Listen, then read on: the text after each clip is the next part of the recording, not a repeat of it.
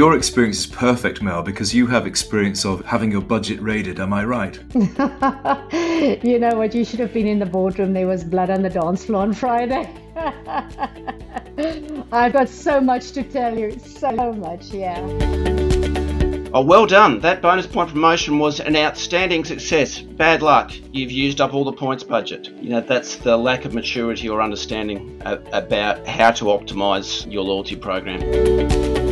And they're a brand leader. Nike's a great example. And they continue to invest in Nike membership. That's what separates the leaders from the challengers and certainly the laggards, is the ability to say, you know what, no, we're going to continue. The best place we can put money isn't in opening new stores. It's in put money in our customers, because we know that that's where the return is. The fact that we stayed firm, yes, so it did cost us, right? But at the end of the day, Clicks had the best retail season of all retailers in South Africa. Why? Because of that. Hi, I'm Ian Pringle. This is the Loyalty Podcast from New World Loyalty, where we help you make the most of your loyalty strategies by listening to us talk about what we like to talk about most, which is loyalty and loyalty programs. With tough times predicted ahead in many markets, we all know that the dreaded call from finance will come when we're all asked to cut budgets and consider costs. So in this podcast, we've gathered a self-help group from across the world to share the burden of what we can do to prepare and respond when the knock on the door comes. So to help me with this, I'm joined by a truly global group of experts. So please could I welcome from east to west, Phil Hawkins in Melbourne, Australia. Hi, Phil. Hi, Ian. Hi, everyone. And sorry for the early morning for you, Phil. It's no problem at all. And Melanie Van Rooy, Head of Marketing at Clicks in Cape Town, South Africa. Hi, Mel. Hi, Ian. Nice to be here. Thank you so much for the invite. And thank you for joining us. And Phil Rubin in Washington, D.C. in the US. Hi, Phil. Hello, Ian. Good to see everybody. Thanks for having me as well. No, and thanks for joining us. To get us started tonight, could we give a brief introduction to ourselves and our experience in loyalty? So, Phil, could you kick us off there? My experience in loyalty started nearly 30 years ago, in 1993, on the planning for what became and still is, the Flybuys Coalition loyalty program in Australia. I've had experience with other retail programs, but the majority is with Coalition program. Perfect. Thanks, Phil. And Mel? Yeah, and so I've been in the marketing and data industry for the last 35 years, but very intimately involved in loyalty over the last 10 years with a number of retailers in South Africa, and having so much fun. So your experience is perfect, Mel, because you have experience in marketing of having your budget raided. Am I right? You know what? You should have been in the boardroom. There was blood on the dance floor on Friday. I've got so much to tell you. So much, yeah. We've all been there. Now, we don't need to name names, but we all have experience. Absolutely. And Phil, how about you? Phil Rubin, sorry. This calls 50% Phils. I know. So we're going to have a Phil H and Phil R. So I'm Phil R, Phil Rubin, based in the US, have a lot of global experience, but my loyalty experience goes back to 89, which was my first job working on the client side for an airline, heading up frequent flyer marketing. It was also interesting, I think relevant to today's topic, because it was right before the recession of 1990. So this is going to be a fun discussion. Yeah, I think we could all play how many recessions. We talked about this before the call. How many recessions have you been through?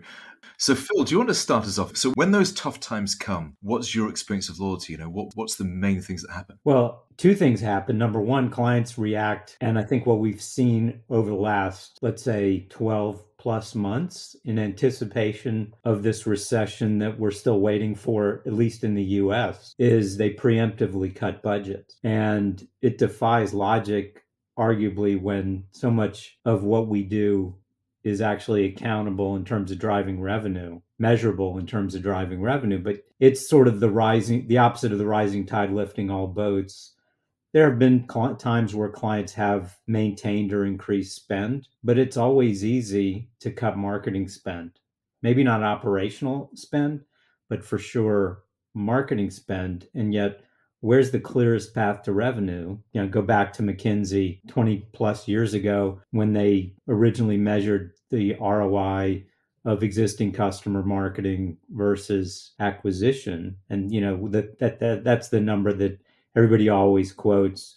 It's much, it's 10 times more profitable to maintain or drive revenue from an existing customer versus acquiring a new one, right? Everybody uses that to pitch loyalty. But then all directors are expected to feel the same pain. That's the issue. And so often it's across the board cuts versus strategic cuts. And some of it is a function of where the customer and where loyalty are prioritized overall. And I think that's a function of a lack of appreciation. I mean, it's a function of a lot of things, but it certainly includes a lack of appreciation and a lack of overall marketing and I'd say investment discipline, investment from an OpEx, not a CapEx standpoint. And Mel, is this a conversation you recognize from last week? Listen, absolutely. It never ceases to amaze me that it doesn't matter whether in Sydney or in the US or in South Africa, we're having the same issues. And I'm just wondering at what point the C-suite actually wakes up to this, because it feels as if I've been, banging this drum.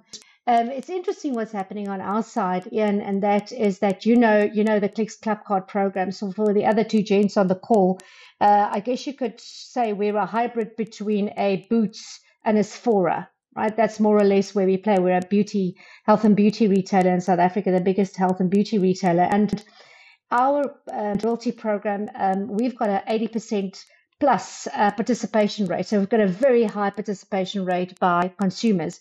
And the interesting thing is, in these tough economic times, what we've seen is that the participation or the contribution of club card sales to overall sales and baskets, it just keeps on increasing.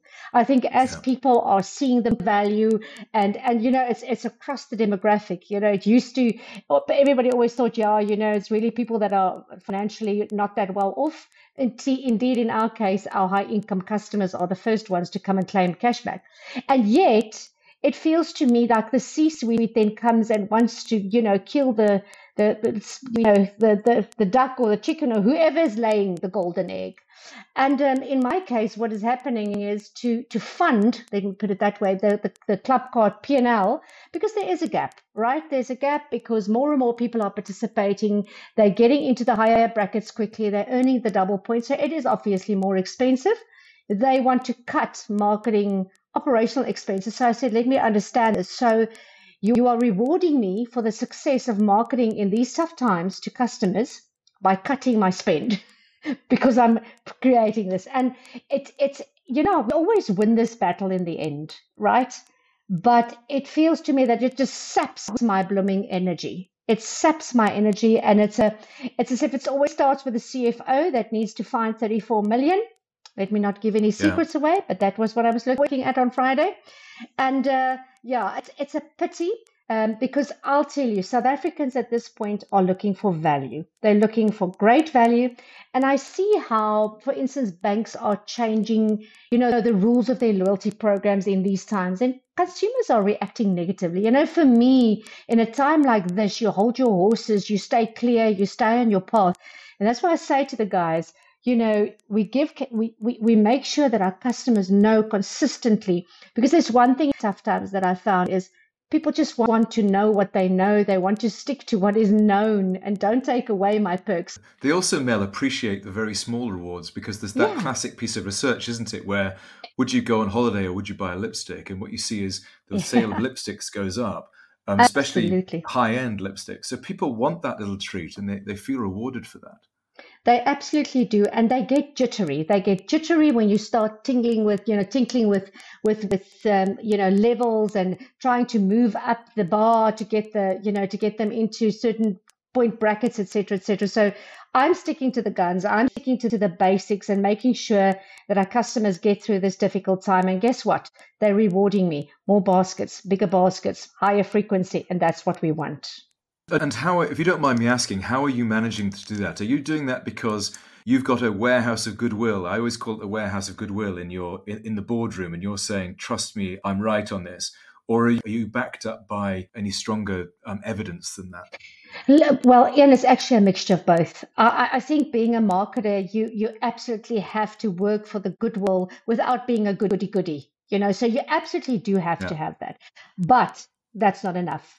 So I back my arguments up with a heap of information. I'm an econometrician by trade. I'm not a marketer by trade. And for me, data is everything, right? So I try and prove as much as I can, although the person that still has to find out what the holy grail is for ROI and marketing must still be born. But you know what? The thing is, you must balance it with a good attitude in the boardroom and balanced with facts. And luckily, I've got a CEO that understands loyalty and that understands the value of the consumer and is a voice with me when I'm in the boardroom. And you know what, the ops guys, the guys that work in the stores, that meet with the customers, that know what they're going through, they are the ones that I get on my side. And Phil H, was lots of nodding your head there as well. And because you've seen this happen with lots of partners as well. So you're not dealing with just one brand, you have to deal with many. That's right, Ian. And I see it in these circumstances as a good test of an organisation's loyalty and maturity.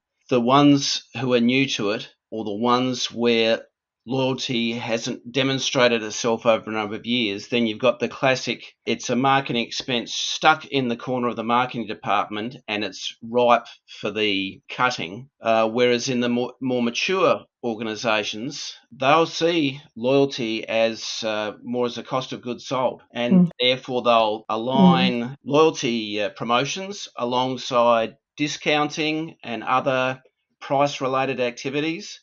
And that was often the critical point I found.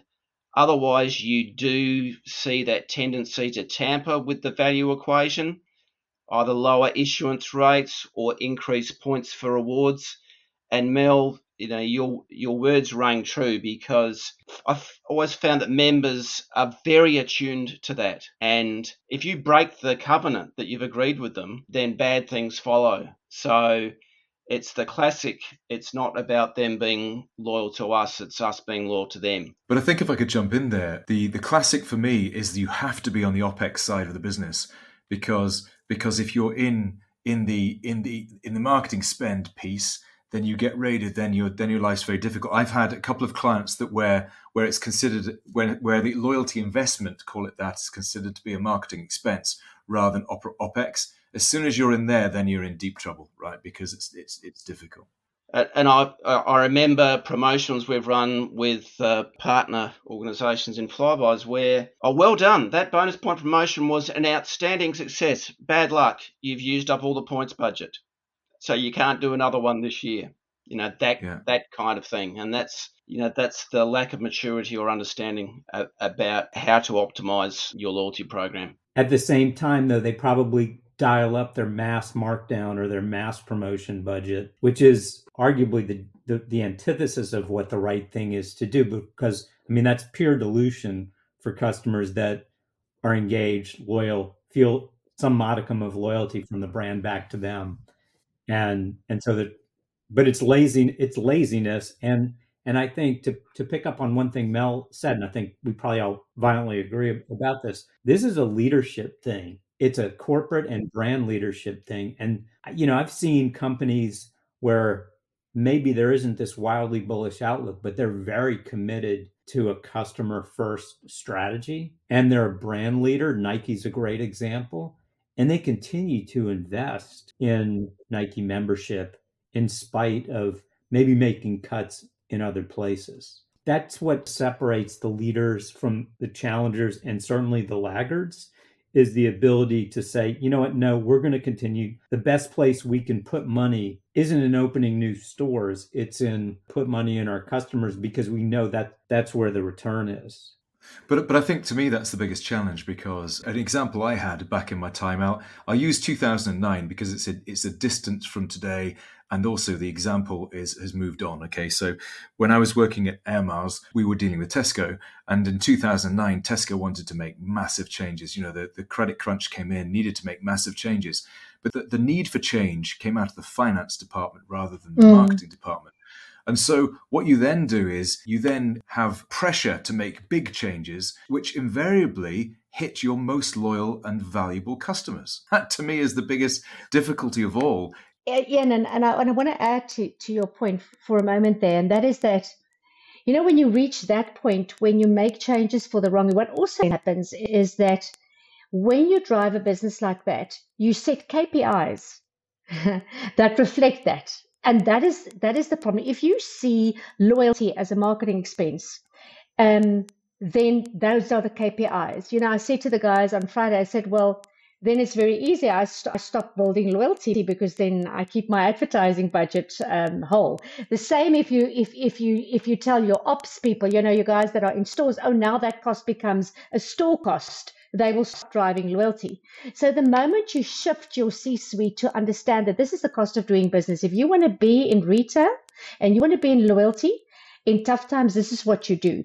And I guess once you get to that level of maturity, then the whole discussion is different. And that's where you don't get these funny jumps into all sorts of changes in your loyalty program where you lose the trust of your customer immediately. I'll give you one different take, and I've got a couple, but one is, I think back to, you used it in 2009, the Great Recession, that was like, it started in 2008. Right? Late 2008, I guess. We don't need to talk about the economics, but we created a new program for Nordstrom.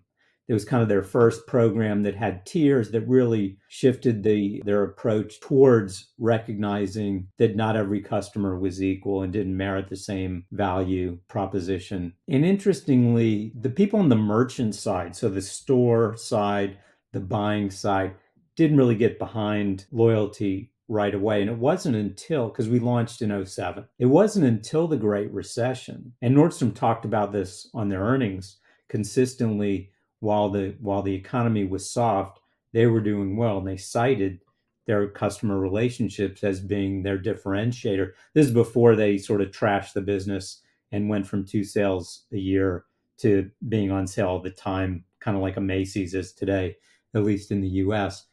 But it was the recession that actually made the rest of the organization appreciate the value of loyalty. But it was only in hindsight, and to Nordstrom's credit back at the time, and because Nordstrom, no pun intended, owned Nordstrom Credit, then they hadn't spun it off yet, they got it because they made money on a number of different fronts. And of course, our interchange here makes that a lot more possible, especially when you're a retailer like that and you own your issuing bank. But great things can actually come out of recessions for loyalty. And I'll save another example for later in the conversation. Phil, you were trying to jump in there as well. Did you have a point on that? I think that, and maybe we're getting onto this, Ian, it's also incumbent to be sensitive to how your customers are thinking and how their preferences are changing. And the most stark example for me is, I recall some member feedback at Flybuys when the member told us they literally had no money to buy food, but they remembered that they had some Flybuys dollars remaining on their Flybuys card. That is, they had converted their points some time before and they had this residual balance, which enabled them to eat. So that was a particularly remarkable story. But just having come through Christmas, we often get feedback, particularly in tough times, to say Flybuys made the difference between being able to host Christmas dinner or not, or providing an opportunity to purchase presents that would otherwise have not been there. So I think for loyalty operators, you need to be very sensitive in your marketing operations to, what your customers and members are going through. Mm. Yeah, I think that's very true. And I've seen the same. Certainly in research, certainly right now, I see customers saying that this is important to them, that at now is more important than ever, or has been more important than in the past. Has anyone else seen a situation where I've often said that a growing program is a healthy program? And in that is that there's two types of people in the world. There's customers who like loyalty, who are nudged to do new things and can get on, that was a great reward, I'll go and change my behavior. But there are also customers that say, look, I'm just going to take that benefit, I'm going to bank it, and I'm going to do the same behaviors I always have done. And of course, those two behaviors exist in a loyalty program. But in a growing and healthy and productive loyalty program, the first type of customer outweighs the second. And if you hit the brakes too hard on taking away redemption, my theory is that you're likely to get the rebound of that is that the ROI will go down, because the customers who have most to gain, who don't change their behavior, are going to hang around, and the ones who you need to nudge into the new behaviors are going to go away. Has anyone seen any evidence of that or experienced that in I can see your head, Robin, nodding, Phil. Well, I think we're seeing it right now with what's happened, what Delta led in terms of changes to its Sky Miles program, and and people who, for inertia, because they're captive by a hub, those people may not, from an airline standpoint and travel standpoint, change their behavior, especially when fares are the same and they're vested in Delta. But, two things. Number one, the Hippocratic Oath is do no harm when you make changes to your loyalty program. And if you're going to make sure that they're well calculated, I think it remains to be seen what happens with some of the changes that Delta is making. But that notion of habit, whether it has to do with the program or not, is the most and inertia. I think of it as inertia. That's the most powerful force there is in terms of loyal customer behavior. It's people who are just, it's habit to automatically go and buy X or book Y or whatever that is. Conversely, or alternatively, a different way to think about it, a different experience that's also rooted in Delta Airlines here in the U.S. This was in the late 90s. When I was working for the LASIK Group, and we had launched Sky Miles, and it was probably year 3 or 4 of Sky Miles, and we were asked as part of a broad, and this wasn't so much of a macroeconomic thing, it was an industry specific thing, because airlines at that point had never made any money in their cumulative history, right? And we're probably back there again. Pre-COVID, I think the industry had finally created a profit. That's beside the point.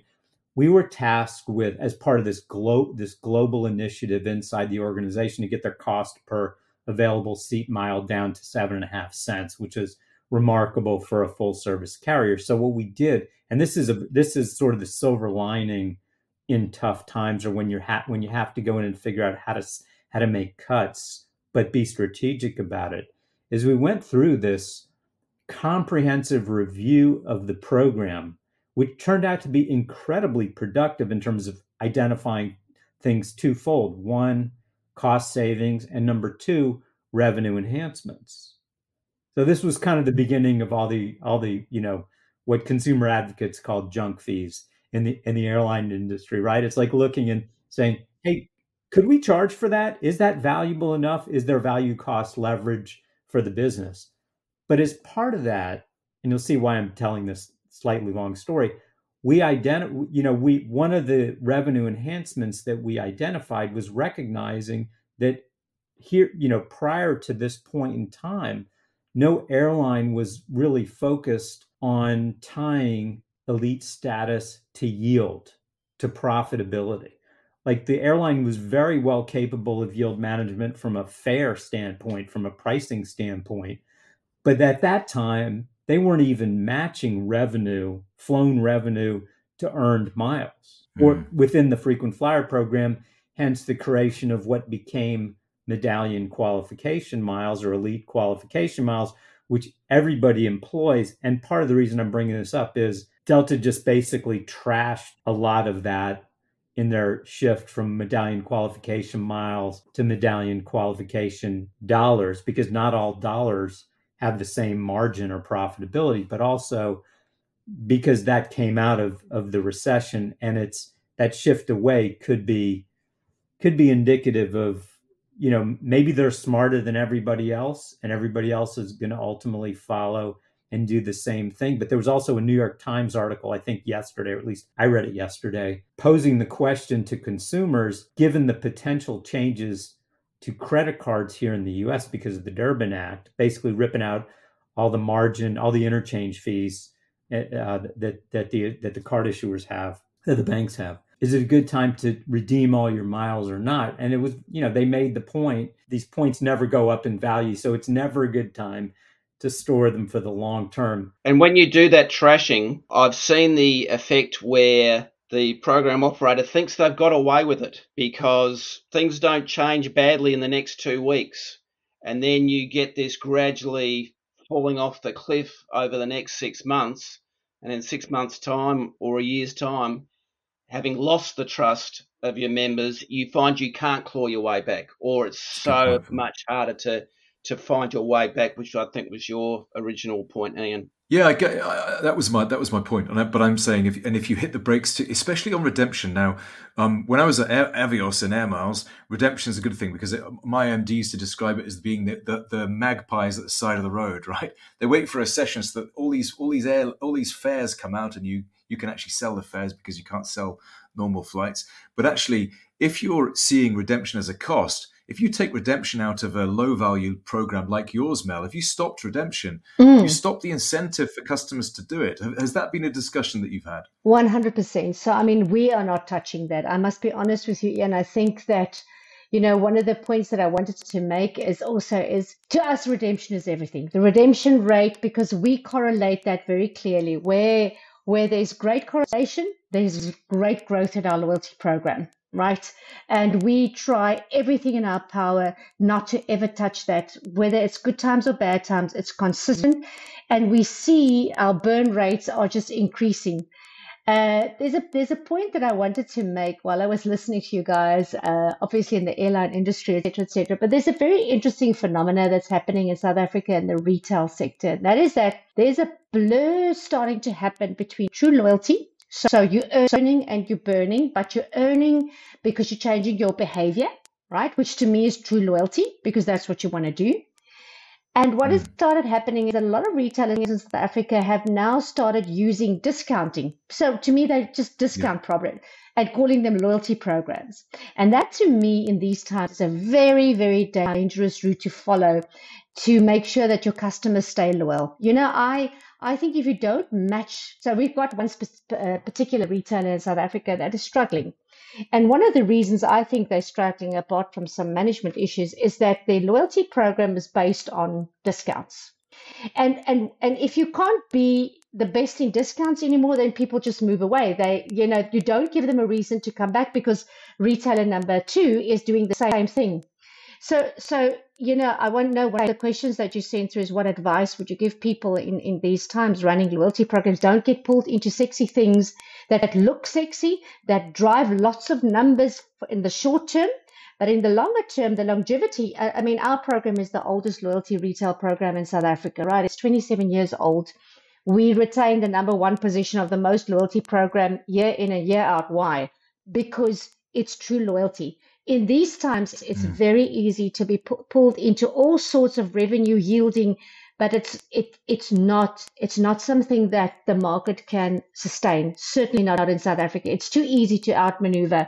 And then what starts happening is your supplier starts playing silly games between retailers. So we're finding that happening. If you don't match that with something else, you will lose your customers in the longer term. Yeah, we're seeing that here, and customers see through it too. Oh, absolutely. When we recently researched what benefits people wanted to add to the loyalty program, and we tested, well, one of the questions we tested was member-only discounts, and customers said no. In fact, proactively, customers are saying they didn't like it because they felt it was manipulative. They felt it wasn't true loyalty. So I do hear what you're saying there. Does anyone else have any advice to add? If it's in our self-help group here, what advice would you give to others during tough times? Phil H. I think make sure that you've got the right measures in place so that the discussions with the board are more likely to be fruitful. That sounds very easy to say, harder to put in practice. But I think having those right measures there is very helpful in these circumstances. And what about you, Phil R? Well, I'll go back to a quote that we heard related to what Phil H. just said. But this was a quote that Pete Fader, the Wharton professor and partner at Theta Equity Advisors, mentioned at the Loyalty Summit that we did in LA back in November, which I thought was the most brilliant line of the whole 2 days. He said, look, the door to loyalty is through finance. And that's the first door to go through. And I think while we're all probably in violent agreement, and kind of like Mel, I mean, I studied finance as an undergrad, and that's what attracted me to loyalty and made it very naturally attractive to me. But when you can put things in the right perspective, like Phil H. just said, what happens anytime you're pitching something to the CEO? He or she'll look to their left or their right, ask the CFO what they think, and then they'll make a decision. No CEO is going to make a decision without the CFO signing off on it, especially in a public company. And I think Pete's advice, and look, he's a marketing professor, and they're sort of at the forefront of measuring customer lifetime value, and of course, that's just customer net present value. But when you measure the right things and you put them in financial terms, it makes it very easier to defend investment and loyalty operating spend and loyalty marketing spend, all things equal, during tough times. That's the one I would say. I would say model the impact. And I think we said it many times, but don't just model the impact as in use a financial model. I think it has to have a human element to it, because within loyalty, you have cost is very easy to measure in loyalty. It's the other piece. And I think you have to put the human element on that. Yeah. Model it so that people can understand the human. Go on, Mel, sorry. Ian, you know what? Well, I'm absolutely stealing that. I am absolutely seeing the door to loyalty is through finance. But I'll tell you, the one thing that finance people do not understand is the opportunity cost. It's as if I have to re-explain the concept of opportunity cost. What if we don't do this, right? What is going to happen? It's that age-old argument that what is the value of a brand, right? What is the value of sometimes what we do as marketeers can simply not be measured, right? It simply cannot be measured. The only way you realize is when you take it away. I remember in Coca-Cola days, there was a time that Coca-Cola felt that their brand was strong enough. Why were they doing advertising? Everybody in the world knows what a Coca-Cola is. And I remember in that year, they cut their advertising budget, but like insanely so. And they lost 30% market share to Pepsi, right? And I always use that example to the guys. And I say, guys, we don't want to go that route. Believe me, you don't want to find out what happened. So it's that opportunity cost that I think is our role as marketing executives to keep on reminding people that sometimes, yes, it is an expense for a CFO, this plus that must equal this. But for marketers, we need to understand the value, because for me, the loyalty of our customers through the time, during our Black Friday. So Black Friday bombed out spectacularly, I understand, in most markets. And what was very interesting for H, you were talking about people using money to literally buy food. I mean, in 1 year, last year's Black Friday, people were buying basic essentials, where the year before they were buying the latest air fryer and the latest foot spa. This year they were buying soap and noodles, kids' noodles, stuff like that. Wow. And I was saying to the guys, the fact that we retained our benefits to our customers, the fact that we stayed firm, yes, so it did cost us, right? But at the end of the day, Clicks had the best retail season of all retailers in South Africa. Why? Because of that. And I think it is our role.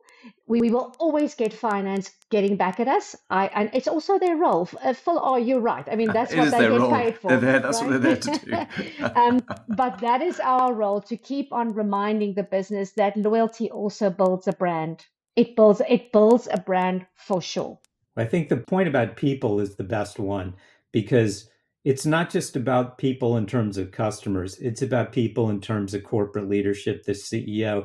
And when the CFO starts poo-pooing loyalty, it ought to be the CEO that says, what if we don't do it, right? It ought to be the CEO that brings up, hey, there's an opportunity cost to doing that.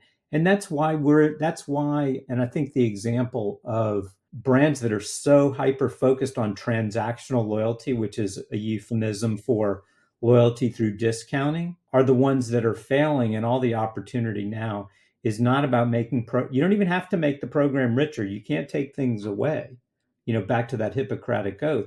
But you have to be able to craft an experience that people will pay for, which is the same idea of why do you invest in your brand? Because there's emotion to loyalty. It's not always about savings. Sometimes it absolutely is about savings, but sometimes it's about those other drivers of loyalty beyond the financial one. But let me be also honest, Phil, is that, sorry, Ian, as marketers, we're also guilty to hang on to stuff too long. So the one thing that I've seen in this time is when something that you're trying is not freaking working, then put on the big old panty and say, I'm sorry, this didn't work. We tried it. We move on. And what I find is we sort of keep on hanging on to these little pet projects that we have. And I think that's also important, that we take responsibility to also say when something is not working and you kill it and you move on. And by doing that, you build up your warehouse of goodwill, Mel. Which then builds up your likelihood to win the argument next time. There we go. Well, on that, I'd like to say thank you very much to our panel tonight. So first, can I say, Phil Hawkins, you've got up earlier, so thank you very much for joining us today. Pleasure to be involved. Thanks, Ian, and Phil and Mel. And Mel Van Rooy, thank you ever so much. Thank you, I really appreciated that. As always, a great pleasure, Ian. And Phil Rubin, thank you for joining us. Thanks, Ian. Thanks, Phil and Mel. Great fun. The sign of a good conversation is that we could have gone on forever. So if you like this podcast, please like, share, or comment on social media using the hashtag #TheLoyaltyPodcast, and we'll look forward to your company again soon. Thank you and goodbye.